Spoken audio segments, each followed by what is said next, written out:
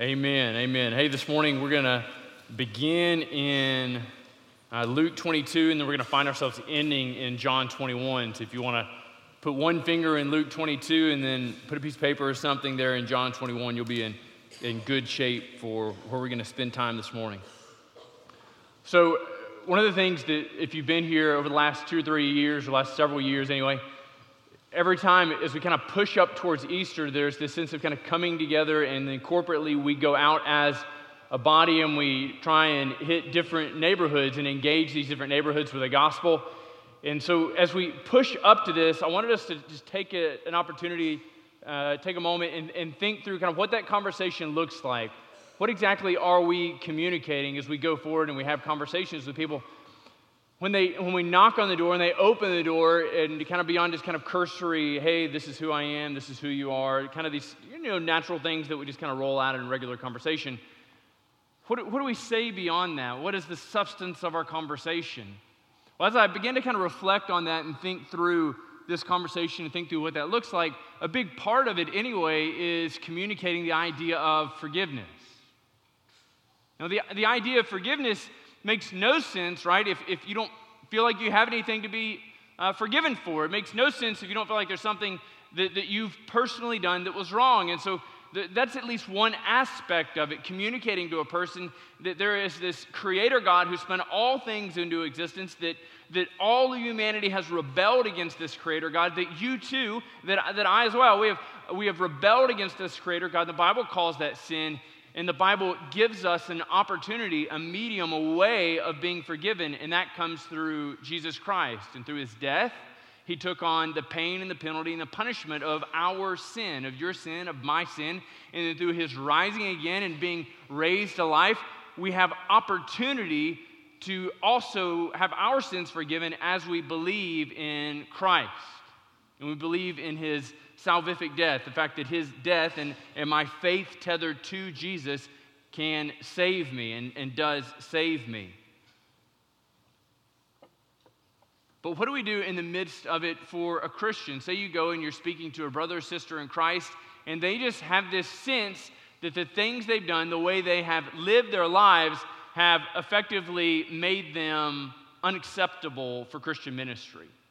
They're really wrestling, in some sense, with the idea of what it looks like to be forgiven in the midst of life. And so they understand, in some sense, they had to be forgiven initially by God through Jesus, but they're really wondering, what does it look like in the midst of all these things to be forgiven now? How do I wrestle with forgiveness? How can I be restored to God? And is there even really a way for me to do that?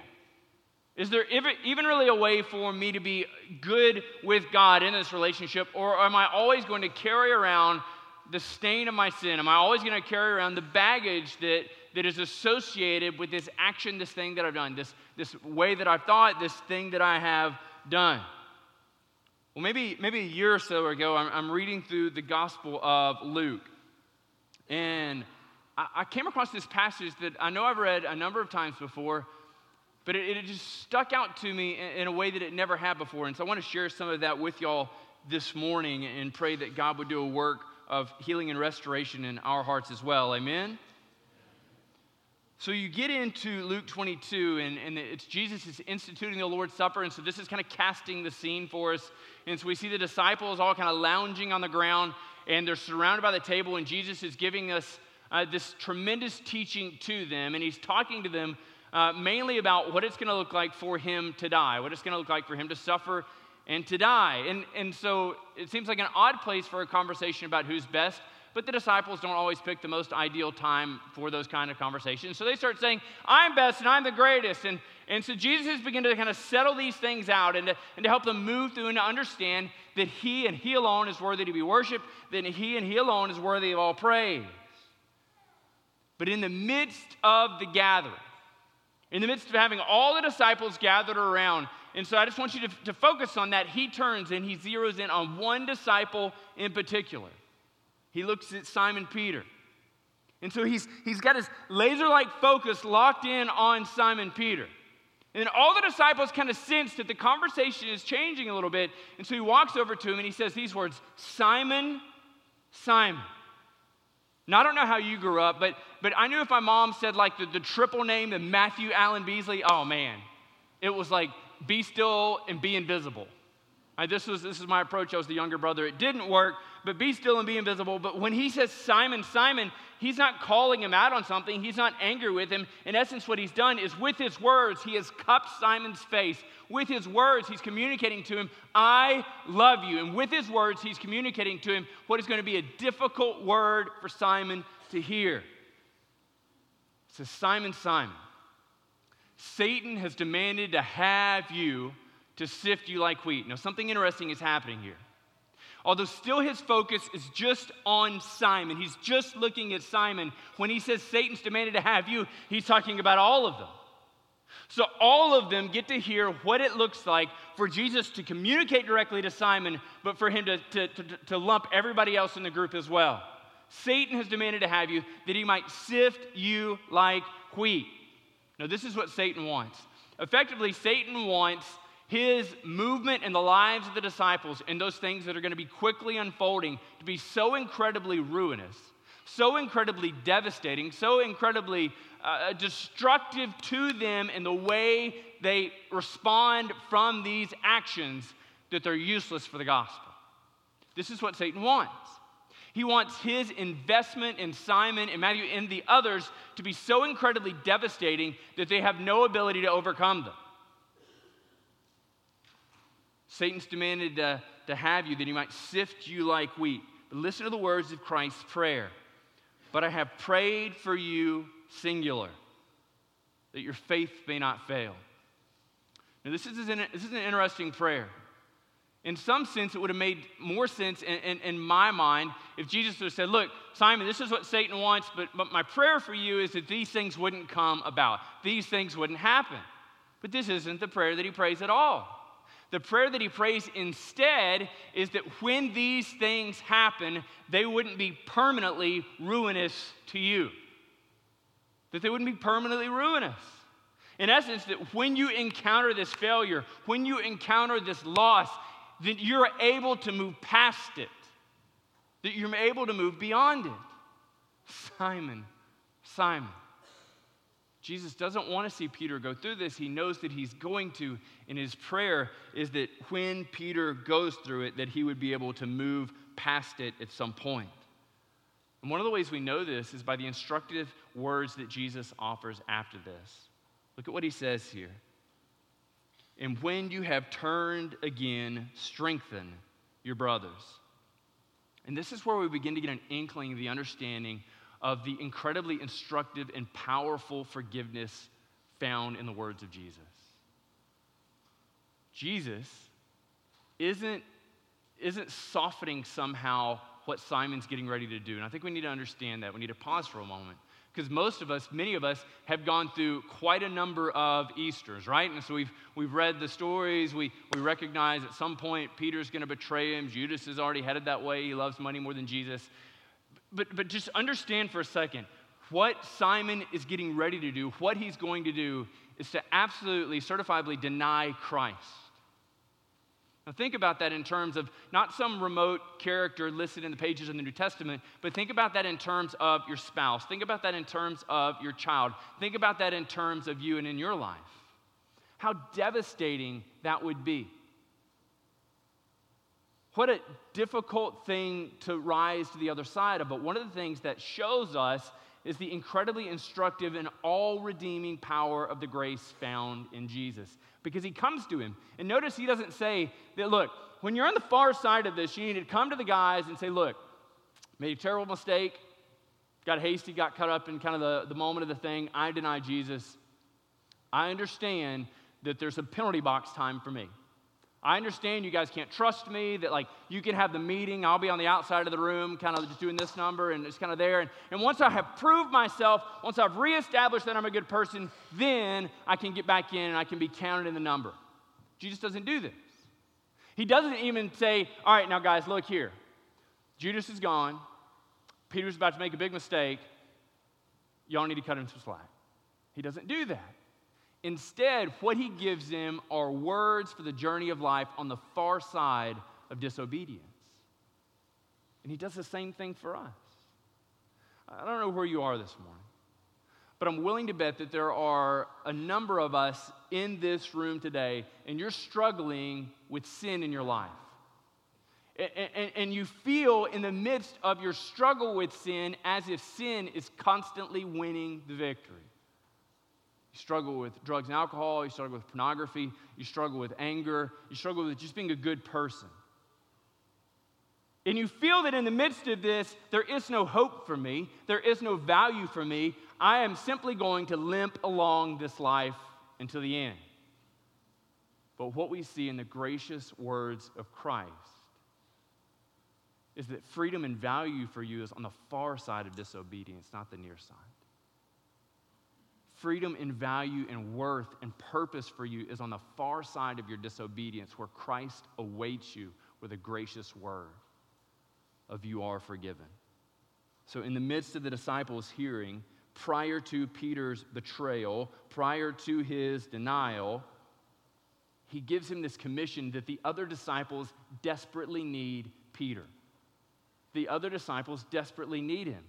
And so in essence, the word that he gives them, the command that he gives them isn't, once you've got your life squared away, once you've got all these things worked out, then turn and help your brothers out. But both things happen simultaneously. Both things are happening in an instant. In essence, he says this: turning back to them, strengthen your brothers.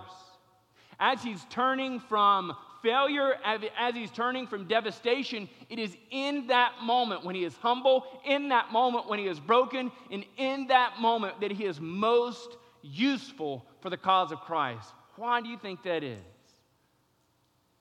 It's because in that moment, in those moments in our lives, we are acutely aware of our frailty. We're acutely aware of our brokenness. Man, I can tell you that in the moments when I mess up and I sin, or just kind of do something wrong, if somebody comes over to me, they don't have to remind me how broken I am. They don't have to remind me what a failure I am. I get it in those moments.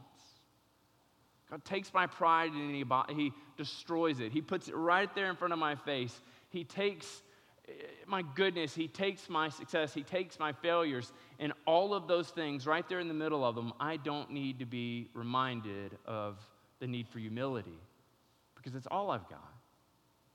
This is what makes Peter so incredibly useful for the kingdom on the far side of his failure. So Peter hears this. Peter hears this gracious instruction of Jesus, and just remember that Jesus has kind of cupped Peter's face with his words. And Peter hears this, and he just immediately discards it. He's heard this testimony of his failure, this prophecy Jesus has spoken of his failure. Peter says to him, Lord, I'm ready to go with you both to prison and to death. Those are good words, Jesus. Those may be for somebody else. I noticed Judas cut out earlier. Maybe we could call him back, and those would be helpful for him. But you need to understand, those, I don't really need that. I'm willing to go to prison. I'm willing to die with you. None of the other disciples hear this and they think, slow clap, Peter. This is powerful stuff. This is exciting. We remember a few months ago when Jesus said, get thee behind me, Satan. All that seems to be well behind you. You're willing to die. You're willing to go to prison with Jesus.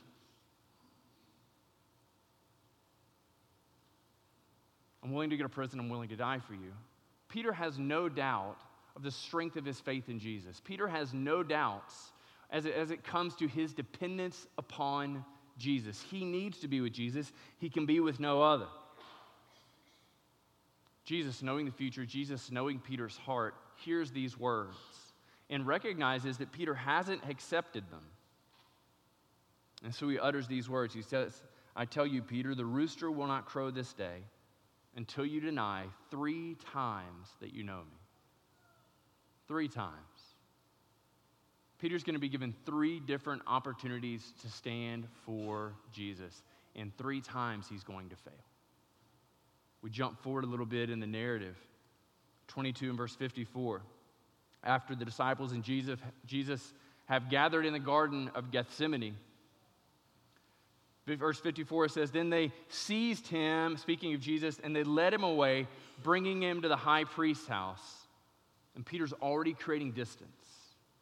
Peter's already, by virtue of just kind of trailing back, he's created distance. Peter, who was so quick with a sword, not great with aim, has already created distance between he and Jesus. And listen what he says here. Look how Luke sets this up. He says, and when they had kindled a fire in the middle of the courtyard, they sat down together. So this is a scene. Jesus is in the high priest's house. Peter's outside with some men and women, and there's a charcoal fire burning there. And they all gather around. It's the middle of the night, and so the fire's giving them warmth, and the fire's giving them light. And he's standing there. And apparently they're engaging in some conversation. What do you think's taking place in there? How do you think things are going? You know, I remember this Jesus guy. I remember when he healed my cousin. Oh, I heard this fantastic story about him. Did you know that they say he could walk on water? That's not even beginning. I heard he brought this guy Lazarus back from dead. I wonder what they're so angry with him about. I wonder what he's done.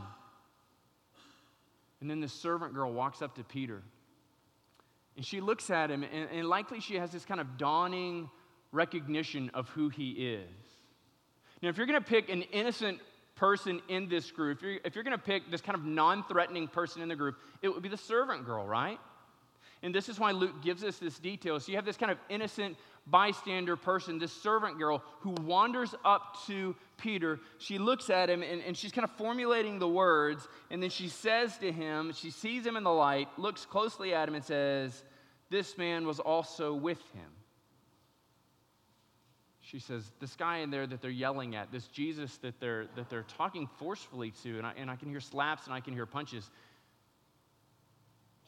This guy right here standing beside you getting warm, I think he was with him as well. And Peter just reflexively says no. Have you ever reflexively said something and then thought to yourself, that wasn't true, why did I say it? Is that just me? And so like somebody asks you something, does this make me look silly? No! Ooh. A little bit silly. Just trying to be kind. So it seems that Peter just kind of reflexively gives his response. He can tell that the crowd isn't going the right way for Jesus. And so when questioned, aren't you with him as well? He denies it. Woman, I do not know him. He denies him once. A little later, somebody else saw him and said, you also are with them. Peter says, and I made this comment earlier, he must be related to Justin. He says, man, I am not.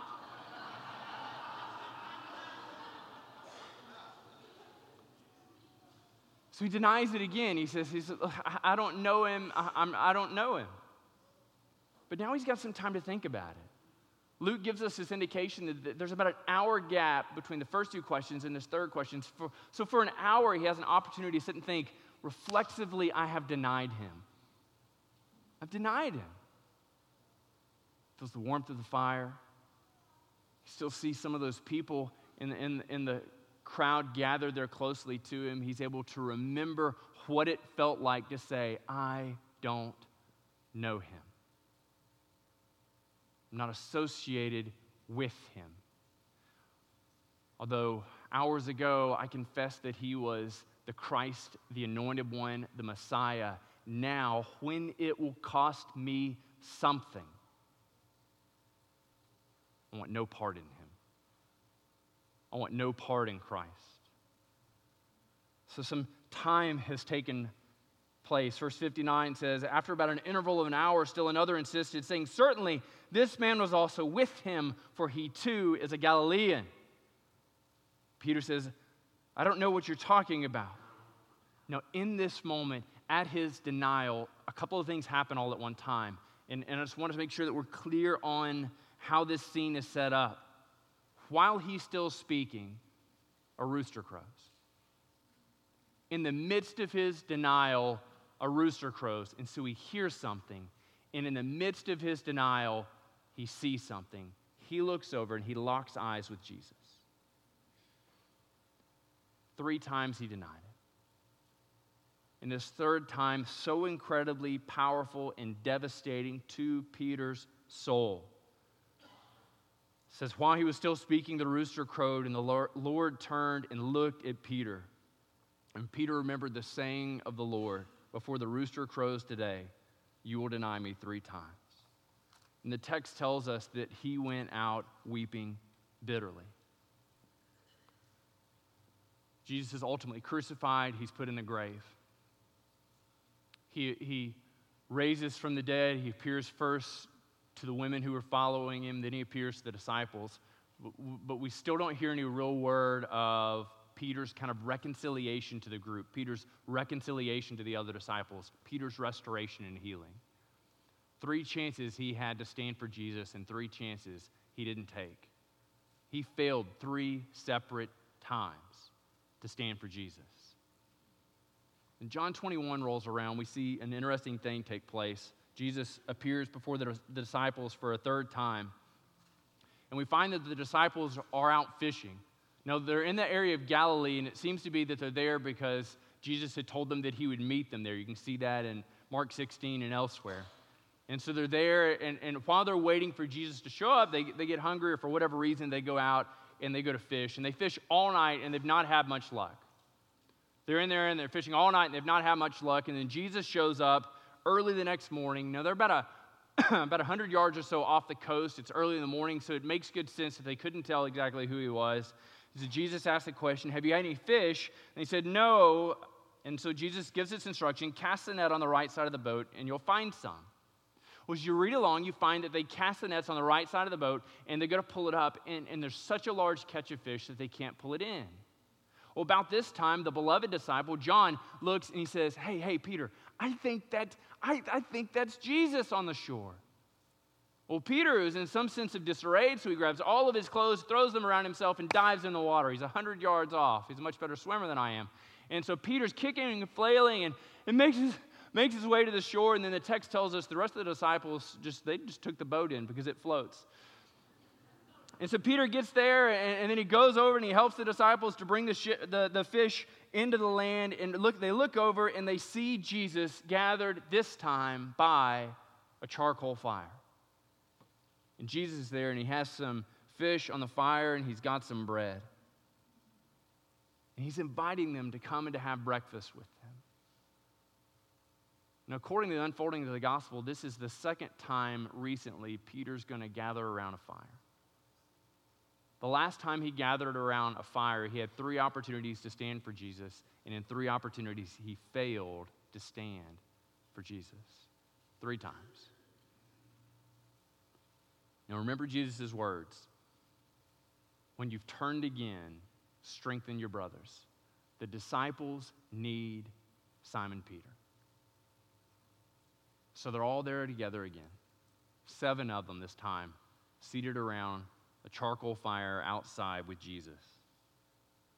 And they're eating, and they're talking, and they're having conversation. In the verse 15, it says, when they had finished breakfast, Jesus said to Simon Peter, Simon, son of John, do you love me more than these? Now, this is a difficult question, I would imagine, not only for Simon Peter, but also for the disciples. You see, the disciples by this point would have known of his betrayal. And so in terms of kind of comparative understanding of the legitimacy of anything he's getting ready to say, the disciples are thinking through this. Hey, like Jesus, I know you're asking him this question, but John, did you betray Jesus 3 times? No. Nathaniel, did you betray Jesus 3 times? No. So I'm just throwing that out there. This would be an interesting time for him to respond. He says, do you love me more than these? So what he's asking is for Simon to look at the other disciples and answer whether or not he loves Jesus more than they do.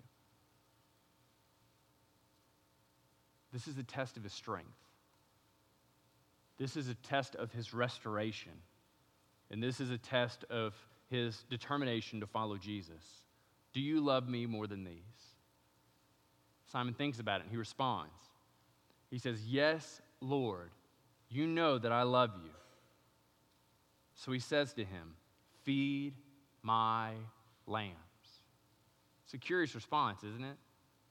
But I think when we think of it in terms of who Jesus is and the things Jesus has said to us before, and you go to John 10 and you read through John 10, what is the one thing Jesus continued to refer to himself as in that? He's the good shepherd. He's the good shepherd. My sheep know my voice. I lay down my life for the sheep. By this I'm known as the good shepherd, that I lay down my life for the sheep. So what Jesus is preparing to do for Peter is to call Peter to walk in the same line of Jesus. Jesus is known as the Good Shepherd. And so here in this, when Peter responds and says, you know that all things, you know that I love you, he turns around and he says, feed my lambs. Now, who would lambs be in this? Lambs would essentially be recent converts to Christianity. People who have recently or are getting ready to come to faith in Jesus. And so he's entrusting to Peter the next generation of Christianity. The next generation of Christianity, Jesus is taking it and he's entrusting it to Peter. He says, feed my lambs. He says to him a second time, Simon, son of John, do you love me? He responds. He says, yes, Lord, you know that I love you. So Jesus responds, he says, tend my sheep. And so he said, you got to feed my lambs, and here he says, tend my sheep. Now, what Jesus is doing is giving him an indication for what it's going to look like for Peter to be ministering the word of God. If you take this word, kind of tend here, and go to 1 Peter 5:2, you'll recognize that it's the same word in the Greek, where Peter writes in 1 Peter 5:2, shepherd the flock of God that is among you, exercising oversight, not under compulsion, but willingly as God would have you. So what he's calling him to do effectively is to be a pastor to those who would follow Jesus. So Peter's got to play a vital role. He's got to be there for the careful instruction and feeding of those who would come to Christianity, and then he's got to serve as a pastor. He's strengthening him. Jesus is turning him. He's helping to see that there is a plan and a purpose for Peter within the unfolding kingdom of God. He says to him, tend or pastor or shepherd my sheep. So then he comes to him a third time. I can remember a few times in my life where somebody has asked me a question and I've answered. And then they've asked me the same question and I've answered. And when they go to ask me a third time, I begin to think that I'm distinctly misunderstanding their question. So I'll say something along these lines. Would you mind rephrasing the question? Or am I just giving you a bad answer? There's something so much more potent, so much more powerful afoot than simple miscommunication. So he says to him a third time, Simon, son of John, do you love me? And Luke gives us a window into the internal feelings of Simon Peter. He was grieved. The last time Peter faced the same question 3 times, it was a question of the acknowledgement of Jesus. And 3 times he failed. And what seems to be true is that Peter and Jesus have not had a conversation directly about his failure. Jesus hasn't come up to him and said, look, I told you so. He's not rubbed it in his face. But instead, he's using the same setup, 3 of the same questions to restore Peter, to commission Peter, and to send Peter out. Peter's grieved because in some sense he recognizes, I'm absolutely not worthy. I failed the test. I showed myself to be a liar, and I showed myself to be a faithless follower of Jesus Christ. In essence, I showed that I wasn't a follower of Jesus. And so here he is again. Here's the test. Do you love me? He says, Lord, you know everything. Listen to that. You know everything.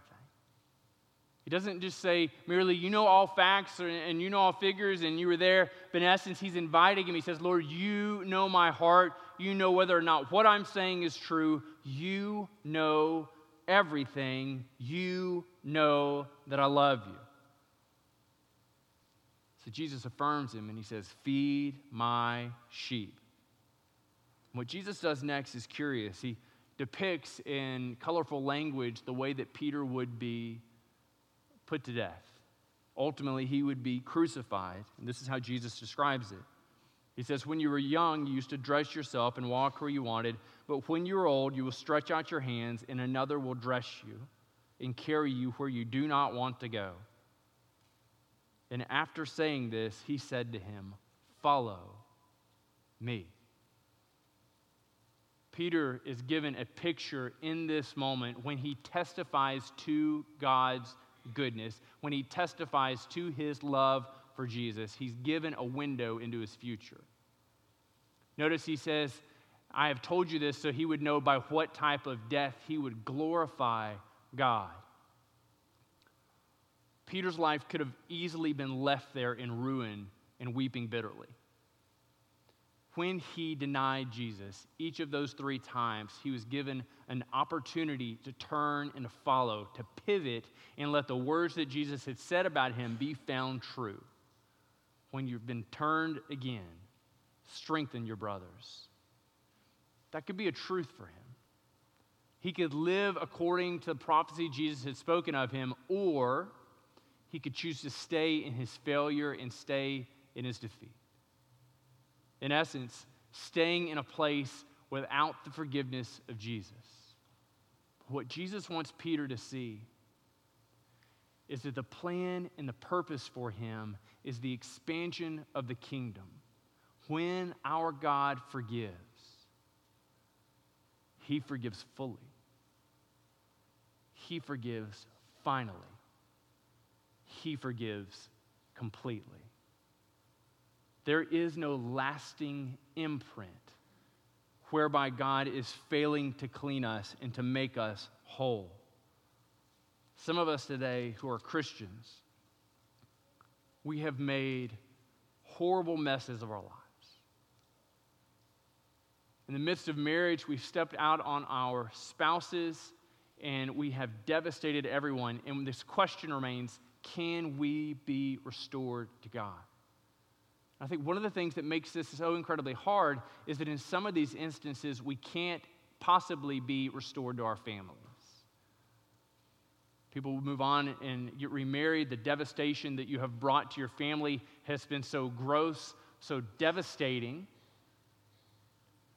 that the ramifications of that, the consequences of that, have led to the impossibility, practically speaking, of you being reunited to your spouse. And so we look at that and we look at the consequences of our actions, or we look at the consequences of people not being able to trust us because we've just lied too much, and we begin to wonder if God perhaps feels the same way about us. If when God looks at me, does he only see the trail of all the mistakes I've made? Nobody else sees them. Perhaps nobody even else knows them. They've been kept secret. I've done a good job of hiding them. But in some sense, I wonder if God, as he sees them, if he has any use for me after this. I can tell you, 1 John chapter 1 and verse 9 gives us an incredibly helpful word on forgiveness. It says, if we confess our sins, he is faithful and just to forgive us our sins. If you would confess your sins to God, you would find that he stands ready, willing, and desirous to forgive you of your sins. Man, we serve a God who is not just able, but a God who desires to see you reconciled. In this God, he does something so incredibly amazing. See, he doesn't just forgive you of your sins. He doesn't just say, hey, look, it's no big deal. I've taken care of that. But he goes past forgiveness, this verse tells us, to cleanse us from all unrighteousness. He restores you to himself by forgiving you, and he eradicates the past mistakes by cleansing you. This is the power of the forgiveness found in the gospel. Now, this is a power found in only the blood of Jesus, and he calls us as Christians to constantly live in the middle of this. I can tell you, I've talked to a number of people who have sinned. They've done things that just kind of constantly sidelining them because they, in some sense, feel like their past mistakes loom larger, appear much bolder and brighter than does the forgiveness of Jesus. The word that Jesus spoke to Peter is the word that he would have me speak to you today. Forgiveness and restoration for you is on the far side of failure, not the near side. You cannot be forgiven. You can't get the forgiveness of Jesus on the near side of your mistake. But on the far side, it's so much sweeter when God calls you and welcomes you into the embrace of his forgiveness and his mercy and his grace. But still, there are some that as you sit here and you'd say, I just don't know. I just don't know if I can put my faith in God. I'm just not all that sure about Jesus. I just want to be really clear on something. God is not asking you to move through and confess your moral failures. And if you've kind of gone through this litany and you've created this list of all the things, I cheated on taxes this year, and I did this year, and I slashed this guy's tires because he cut me off the Walmart parking lot, and whatever it is. That was really weird. I don't know why you did that. But whatever it is, God is not waiting for you to move through and to clean up your life before you can receive forgiveness. The primary need, the sole need of a person who doesn't follow Jesus in terms of forgiveness is to be forgiven unbelief. Until you come to know Jesus, none of your sins can be forgiven. But in coming to know Jesus, all of your sins are forgiven. This is the gospel we preach. The creator of the universe spoke all things into existence, and that humanity rebelled against him. That you and I join in that rebellion. We sin against this holy God. And this holy God, knowing our rebellion, knowing our wickedness, knowing our waywardness, took on flesh and came as in human form to live among his creation, and to suffer and die at the hands of his creation, and then to rise again.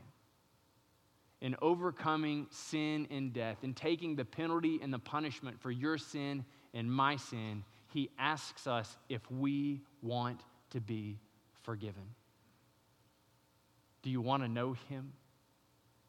Do you want to receive his forgiveness? All you have to do is ask. Let me pray for us. Father, we thank you for your goodness. We thank you for your word, its clarity. Father, I pray that you would lead us to walk in forgiveness, walk in your goodness, to trust in your mercy. Father, I pray for those in this room that they would look at their lives and say, I follow Jesus. I just feel like my mistakes are too significant to be useful for him. That they would recognize your strong arm stands ready to cover all of their sins. God, that you would restore them to be useful and help them to understand that they are useful for your kingdom. And Father, we pray for those who have yet to submit to you, who have yet to turn their lives, submit, and follow your Son, Jesus. Father, that today you be working in their hearts to cause them to confess your Son, Jesus, as Savior and Lord. We submit these things to you in his name. Amen.